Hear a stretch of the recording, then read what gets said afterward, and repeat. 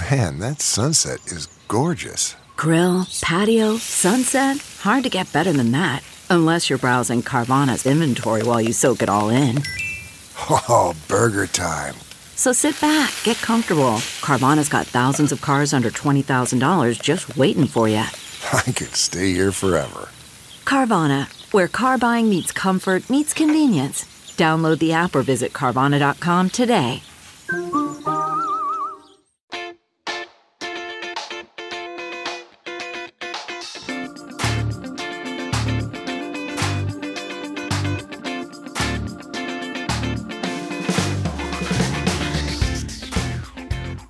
Hey, it's me, JoJo from Jers, and shocker, I have something to say.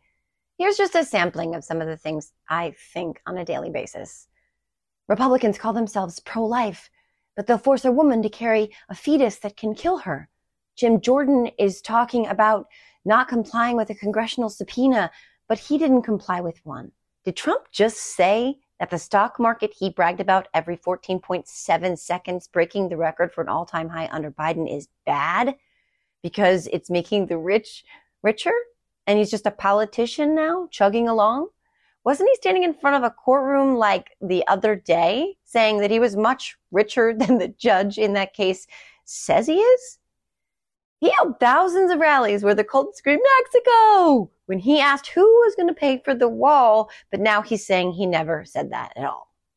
Republicans tried to overturn a legitimate presidential election. They plotted a coup and incited an insurrection. They tried to invalidate 81 million votes to essentially throw them away.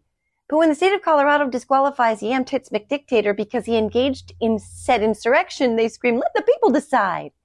The people decided. They didn't like our decision, so they told us our decision wasn't real. And then they broke a bunch of laws to make it so our decision didn't matter.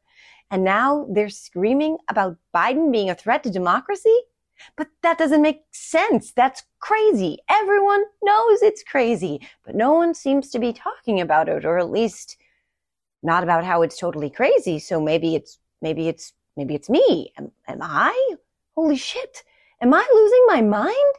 Don't ask my kids this question when I have just found a half-eaten container of guacamole under my couch pillow a day after it was left there, because they're likely to answer in the affirmative, and they're known liars, which means that they are not to be trusted. Besides which, who the fuck would be like, oh, isn't that sweet? Johnny left his guac from yesterday here for me to find under my pillow a day later. Literally no one. That's who. But I digress. I'm not actually losing my mind. And chances are that you aren't either. We're being gaslit. It's a gaslighter's paradise out around here these days. And Gaslighting Palooza is the name of the game by design. And we have to push back with the truth. You can find more of this rant over on my Substack, my Are You Effing Kidding Me Substack. And that does it for today's rant.